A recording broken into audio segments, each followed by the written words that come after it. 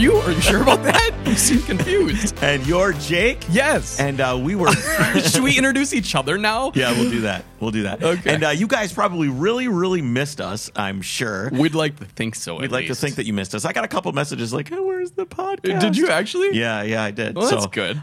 So we were at Road America last weekend. Right, for the vintage racing For the vintage race weekend, which we'll be recapping on Monday's episode. Right. So you'll just have to wait. I was going to say, we're making you wait even longer. We for won't, any of because that. we're going to record that right after this.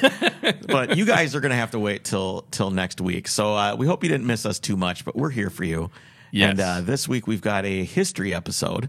We do coming indeed. Up. And also on Monday we've got a surprise for you guys. We've got a surprise thing that we're going to do. And Oh, yes, we do. Okay. Yeah, I was like, am I going to be surprised by this, too? no, you're not. But we've got a surprise for you guys, so listen in on Monday for that. Yeah, that's going to be exciting. This is great. I get to this is like I always say, we're time traveling. Exactly. We get to do the surprise like in an hour, but they have to wait till Monday to get the. It's to like get we're in the the future. We live in the future. So yeah, we were gone and we're back now, and it honestly it felt weird to come back into the studio because I feel like I haven't been here forever. Yeah, because we haven't been here for over a week, I think, right? Well, it's probably doesn't feel any different for you because I come in here and work. Right. Like during the week, but I haven't been here in like a week. So Gotcha. Yeah, because you left on Thursday. I came out on Friday. right. And I had some mishaps and adventures. I guess we'll just tease. Yeah. It was a road trip in the sense that I think we even said in the road trip episode that part of a road trip needs to be overcoming obstacles. Yes. You know what I otherwise mean? you haven't earned anything. Right. Yeah. And I had a couple obstacles that I overcame. Hopefully they weren't in the road. No, good point. Yeah, Although, so- I did come across. Do you know what those are called when a tire retread comes off? Yeah, it's called like a gatorback or something. Gators, yeah. Gatorback. Yeah, I did have to swerve and avoid a couple I gators. actually, I had one of those fall off in front of me when I was driving the 911, and it Okay. got flipped up by the car that was driving in front of me. So the truck ahead of him blew his tire. Right. The car in front of me drove over it, and it slammed into the front of my 911 and just destroyed my fiberglass front bumper and the rear bumper. On this car? On my 911, yeah. So I didn't know that. It cracked it and like ripped part of it off, and then it destroyed the rear bumper because it came up Sure. and like hooked it and like ripped it apart. So I actually have a brand new rear bumper, and then they repaired the front bumper. Okay. But here's a tip for all you guys out there that have run over something in the road. Yeah. Is I said I ran over this thing in the road, and the lady goes, "Did you run it over, or did it get thrown at you by the car in front of you?" Did it get thrown at your car by the car in front of you? Because if it does, that means it's not your fault. Yeah. But if you run it over and it's just laying there, Then you're it's your not fault. paying attention. It's your fault. So if you ever run over anything in the road, it fell off a truck. So the way you frame the story, that is actually how it happened. That is actually how it happened. Or yes. are you just telling us that way so your insurance company doesn't find out? You'll never know. But that's a good tip for everybody. Yes, So, I think absolutely. it went under my comprehensive because it got wigged out from the It was a Overcrest, gold the Camry. insurance podcast. Yeah, hey, yeah, it's like, I get this. Is this where I do like a disclaimer? Like, this is not advice. This is do not take advice. This is just we're just talking. Yeah, like it's like some financials. Like There you we're go. not Sure. professionals. Yeah. Yep. Okay. Anyway, so we've got a history episode for you today. I hope you guys are liking these. I kind of watched the charts on them, and they seem to be doing pretty well. And I've gotten great feedback from these. Good. So, yeah. I have a lot of fun preparing them as well. Yeah, everybody thinks So- you're doing a great job. So Good. What have you got for us this week? So, there's no big reveal on this one like I've done in the past. So I'm just going to tell you because I made up a name for it that I really like, Yes. and I was teasing Chris about this week. Yeah, you were texting me the Swedish Switch, and you just I don't remember how it came up, but you're like, You said, "Are you going to have a history story prepared for this week?" Yeah, and you or said- something that No, you said, "What are we doing Wednesday?" and you said the Swedish Switch. I'm like, Right. what? And you just kept reading yourself over and over The again. It was driving me Swedish Switch. insane. I was furious in my head about it, but it should not have been, but I was. I was like, what does that mean? I don't know what you're saying. Yeah, you want to know. I want to know. So let's Okay, go. so- Get to it. Tell me about the Swedish Switch. Yes. So I prepared this as a dramatic, we'll call it intro. Okay. Well, we've never known you to To be dramatic. yeah, that's never happened before. All right. So on the 3rd of September, 1967, at precisely 5 a.m., all broadcast stations in Sweden aired a simultaneous countdown. Is this like a War of the Worlds type of thing? It might be. Okay, all right. So this countdown served to synchronize the entire country for the start of the biggest, most expensive traffic conversion project in European history. Okay. The day was officially known as H-Day, which was short for Höger Trafikomlagen. That's short for sure. With like a lot of weirdly spaced umlauts and everything else there because it's I would have Swedish. shortened that to H-Day too. Yeah. That's a mouthful. So what is this? Well, you see, Swedish car manufacturers that we know of, like Volvo and Saab, they exported the majority of their cars because, of course, the European market as a whole is much bigger than Sweden as a country. Right. So it made sense for them that all their cars should be right-hand drive because the majority of the countries in Europe they drive on the right. Right-hand drive. You mean left-hand drive? I mean left-hand you drive. mean Yes. I do mean left, and I wrote right because they're on the right side of the road. Okay. Yes. So left-hand drive on the right side of the road, like normal people do. Right. Right. There was only one problem with that. Sweden itself had always driven on the left side of the road. Okay. So, yes, this is going to get confusing left and right. So, and I was curious why this was. While the rest of Europe standardized driving on the right, of course, Sweden, like Britain, Ireland, Iceland, and a couple others, they clung stubbornly to the left, an arbitrary attitude that dated back to the 18th century royal decree for mail coaches. They made it easier for the post guy. Basically. Well, that's stupid. Why don't they just... it irritates me that they never adapted. Why didn't they, like, the entire world drives on the normal side of the road. Right. And then you've got, like, Japan and England and a few of its, satellite, what are they called? Colonies, I guess. Yeah. Why do they do it? Why don't they just switch? Well, that's what the Swedish switch is about, Chris. All right, let's have it. So you have a country full of cars with the steering wheel on the left, and you're driving on the left side of the road. Quote, you would be sitting on the opposite side of what made sense, and you were looking down at the ditch, says Lars Magnusson, a professor at Uppsala University in Sweden. Okay. We'll hear from him again.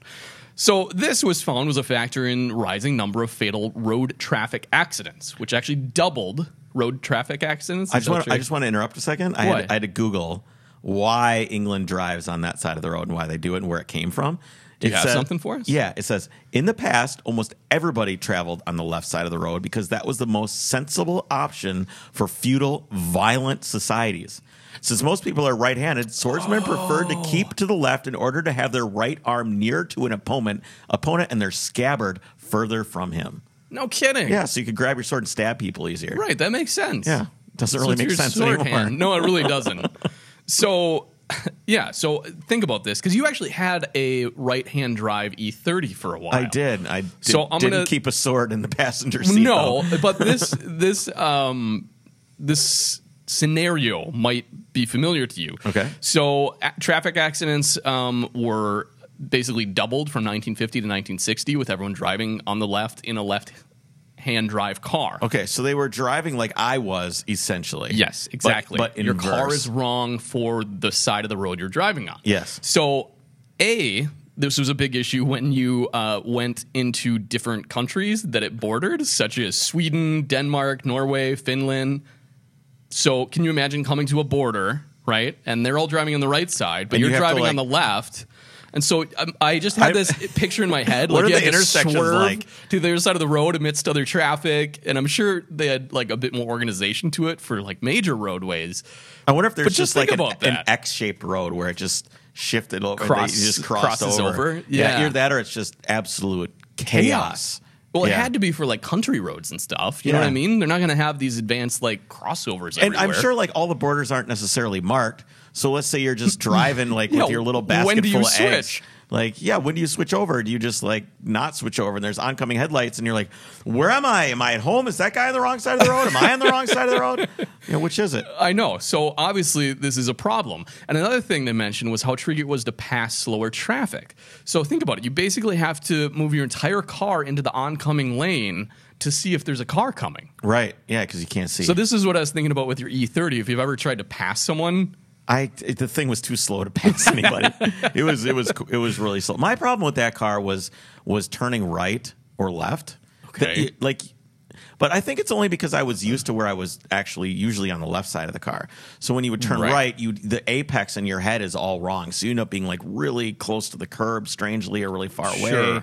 Or, it's just because you're used to where you are positioned in a car. That's what you're used to. And like you're driving, let's say you're driving on, you're on the right side over there. Let's say you get a phone call from somebody or whatever, and you're like your subconscious kind of takes over driving. Oh, you'll start to drift. You drift. You find all of a sudden you'll hang up the phone or you'll come back from daydreaming or whatever, and you'll be driving down the legitimate middle of the road because your body and your brain is so used to being in that position on that left side of that lane. That's where you are. So your body's there. The car is half over the dotted line. Not good. Yeah, not good. So yeah, you have some experience. This wasn't a good thing for the Swedes.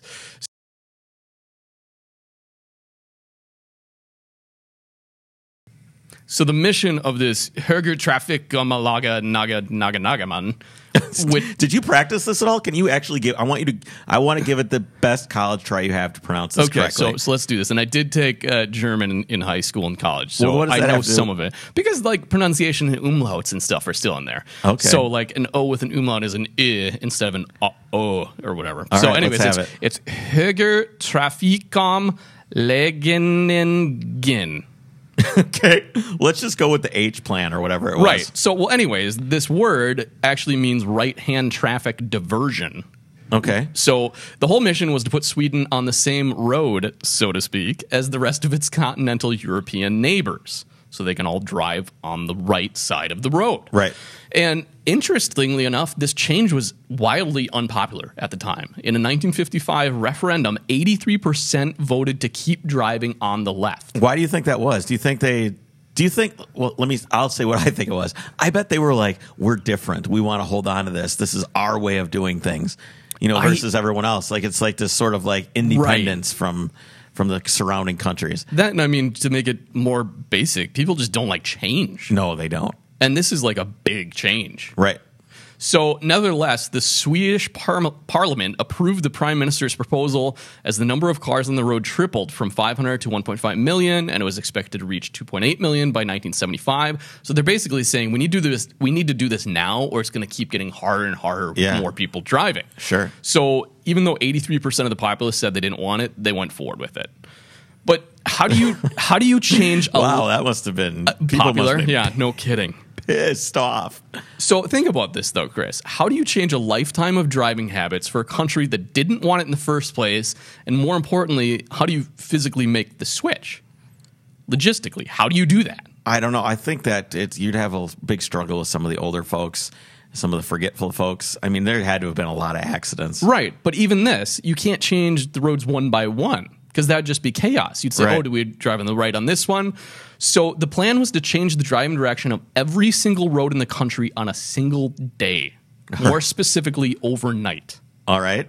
So on September 2nd, everyone went to bed, having come home from the office, driving on the left side of the road. And the next morning, on the 3rd, they woke up to drive on the right.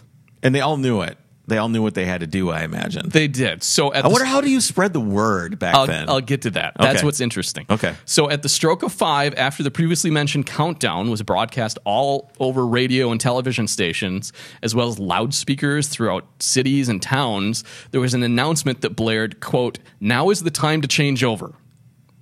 So in a brief but monumental traffic jam, Sweden switched to the right side of the road. What time of day did they do this? 5 a.m. Well, there couldn't have been that much traffic. No, but there's probably more sheep wandering around than actual cars. I didn't want to get into it, but there was a report that people actually drove down to the town square in downtown to be a part of it. Oh, yeah, it's a I could big see event. That. Yeah, I could see that. So everyone got up super early at 4, went down there so they could all just switch sides and be it's a monumental event. Yeah, I could say see you that did that for sure. So yeah, it was a huge traffic jam as everyone trying to get over to the other side of the road. So it was worse than it could have possibly been. Exactly. Maybe 3 a.m. would have been better. Maybe. So, the work that preceded all this was massive. So that we'll get into it now. So each local municipality had to deal with issues ranging from repainting road markings to relocating bus stops and traffic lights. Did they do this all overnight? And redesigning intersections, bicycle lanes, one-way streets. 360,000 street signs had to be switched, most of which took place on the night before H-Day. Good God, that's incredible. Council workers were joined by the Swedish military working through the night. Okay. So they're literally like unbolting street signs and moving to the other side and just like mass chaos, really. Yeah. So they did also talk about, I wanted to make it a little more dramatic. The majority of it did actually happen that night. But what they also did would like place one over there and put like plastic over it. Right. You know what I mean? Like you see new street signs or stuff. And then they'll just like remove all that. But the fact that they did a lot of it, the majority of it that one night was crazy. So during that night, all non-essential traffic was banned from the roads. Any vehicle Except on the for road, all the people that drove downtown just to have a look. Exactly. I know, I didn't get that either. So any vehicle on the road during that time had to follow special rules. All vehicles had to come to a complete stop at 4:50 a.m. Okay, so the changeover was at 5. Then carefully change to the right-hand side of the road and stop again to give others time to switch their sides of the road and avoid a head-on collision. And then you would proceed at 5 after the countdown stopped. So you had to sit there for 10 minutes. Yes, exactly. One-way streets presented unique problems. Bus stops had to be constructed on the other side of the street. Intersections had to be reshaped to allow traffic to merge from the now opposite side as well. So, like, you're talking like construction, projects and everything else. Task. So I'm trying to think about, like, what year was this? 67. Okay, so it's in the 60s. Everybody's got a radio in their car. Right. I think everybody listens to the radio then more than they do now. Right. So everybody had the radio on. So I'm sure the broadcast, like on all wavelengths, it's like the emergency broadcast system, right? Yeah. So they are like, at 4:50, you must stop, you must do this. Anybody driving would have heard it. Exactly. I'm assuming. Exactly. And so I'll get to that in a bit, but let's keep talking about what the work went into it proceeding. So, quote, everyone was talking about it, but we really didn't know how it would work out, explains the 77-year-old Jan Ramkist, who was a newly qualified 26-year-old traffic engineer working in the city of Malmö at the time. I worked incredibly hard on the night itself, he remembers. He shared the responsibility for ensuring the 3,000 signs in the city of Malmö in particular were moved correctly to the other side of the road. Quote, the most challenging thing was the shortage of time. I almost killed myself, said Arthur. I bet that dude was sweating his nuts off. No kidding. So he spent a full year knee-deep in logistical planning leading up to that day. When researching this, there was so many things I hadn't even thought of that went into this planning. For instance, in the month leading up to the change, they were selling headlamps that would provide low beam upkick to the right instead of the left, as opposed, to the other side like that, because you would be blinding oncoming traffic then. Right. Because I'm thinking my headlights in my car are just the same on both. They're both the same. The lenses are. Yep. But usually, I think there is still something in the directionality of it where it. I don't know. Some of them do, though, have where the modern fluting of the glass is. Yes, okay, exactly. So it's basically so you don't blind oncoming traffic. But of course, they had to switch that. So they were selling these headlamps ahead of time, and there was an opaque decal that blocks a portion of the lens, and it had a warning on it that said not to be removed before the 3rd of September, 1967. Oh, that'd be cool to see one of those headlights around. I sent you a picture of it, so we'll post that picture up as well. But it wasn't just logistics they were planning in preparation for this H-Day. I'm not going to try to pronounce it. Yeah, we'll just go H-Day. The government also needed to ensure, like you said, that everyone knew about the switch. Quote, the politicians realized that it wasn't enough to have an information program. They needed a propaganda campaign. All right. The ambition was not to reach 99% of everyone, but to reach 100%.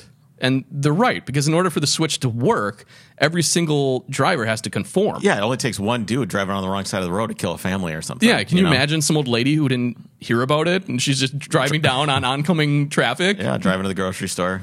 So that campaign they created included television, radio, as you were talking about, newspaper advertisements, and they would even go to schools and talk about it. Get the kids talking. Yeah, so H-Day had its own logo. They emblazoned it on billboards, buses, milk cartons. How far in advance did they start doing this? The year before. So it was an entire year of... Yep. Wow. Milk cartons even had they even had commemorative underwear for some reason with this logo. I don't know. That seems like a very odd choice. This was interesting too. There was even a song contest to select a theme song, I guess, to accompany the switch. They did every single thing they could think of. Which is really funny because this track called Haldig till her Svensson It was actually, this was the song that was selected, and it reached number 5 on the Swedish charts that year. Nice. Yeah. Well, they succeeded. It was a good one. So public service television booked global celebrities. You don't to have appear. that song, do you? I don't. I'm ready. I could play. I'm ready with the audio. Hold on. There is a link here. I would. Oh, no. That's a link to the actual chart for some reason. Well.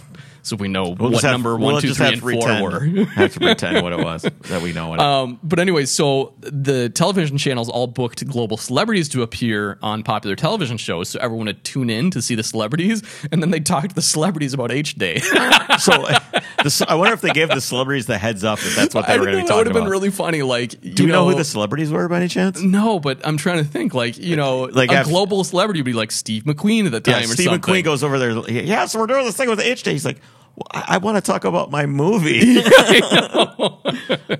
A popular slogan for the campaign came out, and it was "Smile a little in the right-hand traffic. We're all beginners." Oh boy. Okay. That's not good. So as I'm reading about all this, I'm wondering, how much did this cost? Yeah, I was kind of thinking that. So in total, the project cost 628 million kroner, 5% of the government's budget that year. Holy shit. Which is only around 316 million US dollars today.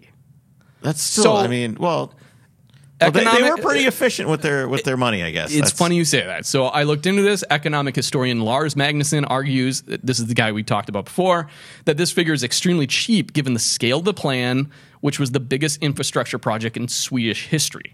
Sure. So the reason for this being relatively cheap was twofold. Swedes living up to their reputation for efficiency and planning, which I didn't know that was their reputation. Have you ever been to IKEA? Everything's in that little box. Good point. Okay. And then the other kind of reason that it got away with it so cheap is just the logistics of the area. The road system was not as complex as it was today. Right. You know what I mean? It was much simpler. It was. So, we still have a lot of signs to change and everything else, but compared to today, it's probably very simple. Right. Doing this now would be probably impossible. Yeah. Yeah, they did talk about it. I left it out, and they were like, it'd be so expensive to do today. So how do you think this all shook out? I think it went very Swedish. I think it was fine. I think it probably went fine. And I think they probably had to call a professional for the help with the assembly, but like I have to do with the IKEA shit sometimes. I gotcha. Good point. So Peter Kronborg, a Stockholm-based traffic consultant and also the author of a book about H-Day, Haldig till högen Svensson, Keep to the Right, Svensson, which was also the name of that hit song, I guess. Keep to the Right, Svensson? Yes. Okay. So he was 10 years old on the day of the switch and recalls excitedly riding his bicycle on the right-hand side of the road for the first time. And he said he remembers the buzz around global media gathering in the Swedish capital to report on the day's events. Quote, the journalists, especially the guys from the BBC, they were waiting for a bloodbath, a huge number of accidents. They were disappointed. How many deaths were there? Not a single death. None. Was there any accidents at all? Yes, there were 157 minor traffic accidents on that day. How many were there normally? That's the question. That's much less okay. than on a normal day because everyone's being so cautious on this day. So it had no effect on any kind of accidents or deaths or anything whatsoever? No, so the country still has one of the world's lowest road death tolls. So 270 people died in 2016 compared to 1,313 in 1966 before they did this H-Day thing. Okay.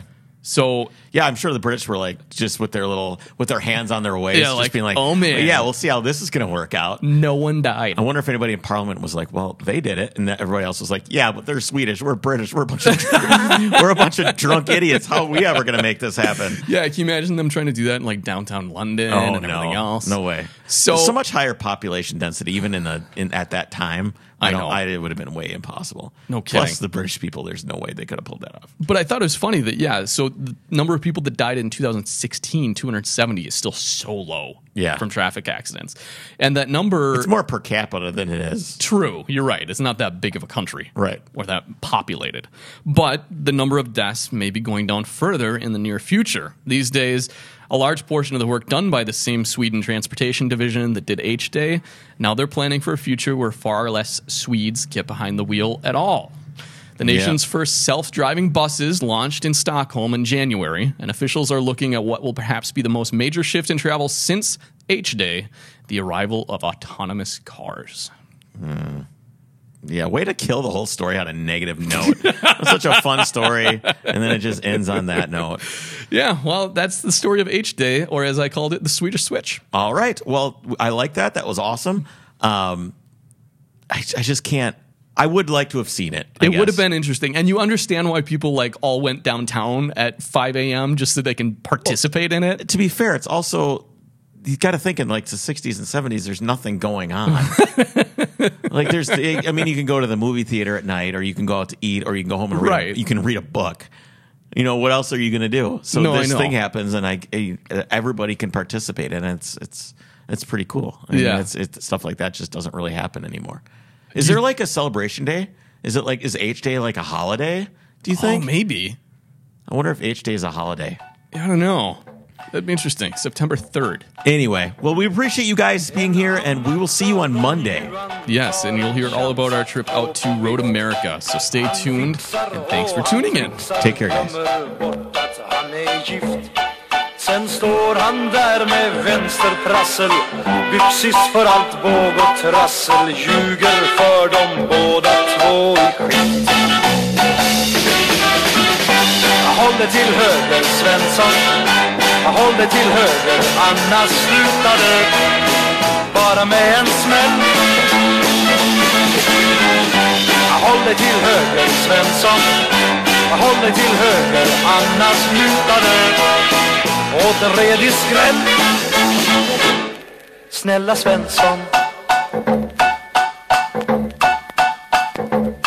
Han sliter på sin fritid med en massa vänsterknäck.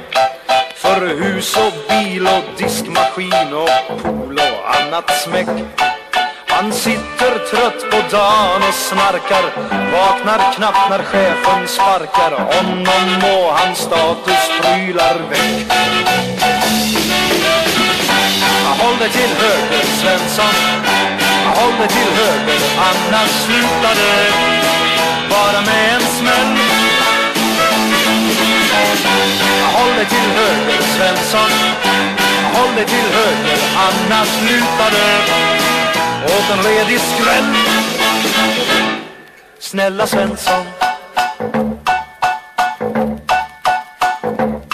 Han tittar till på TV när det börjar gå mot val och hittar inte ut och in i alla fagra tal.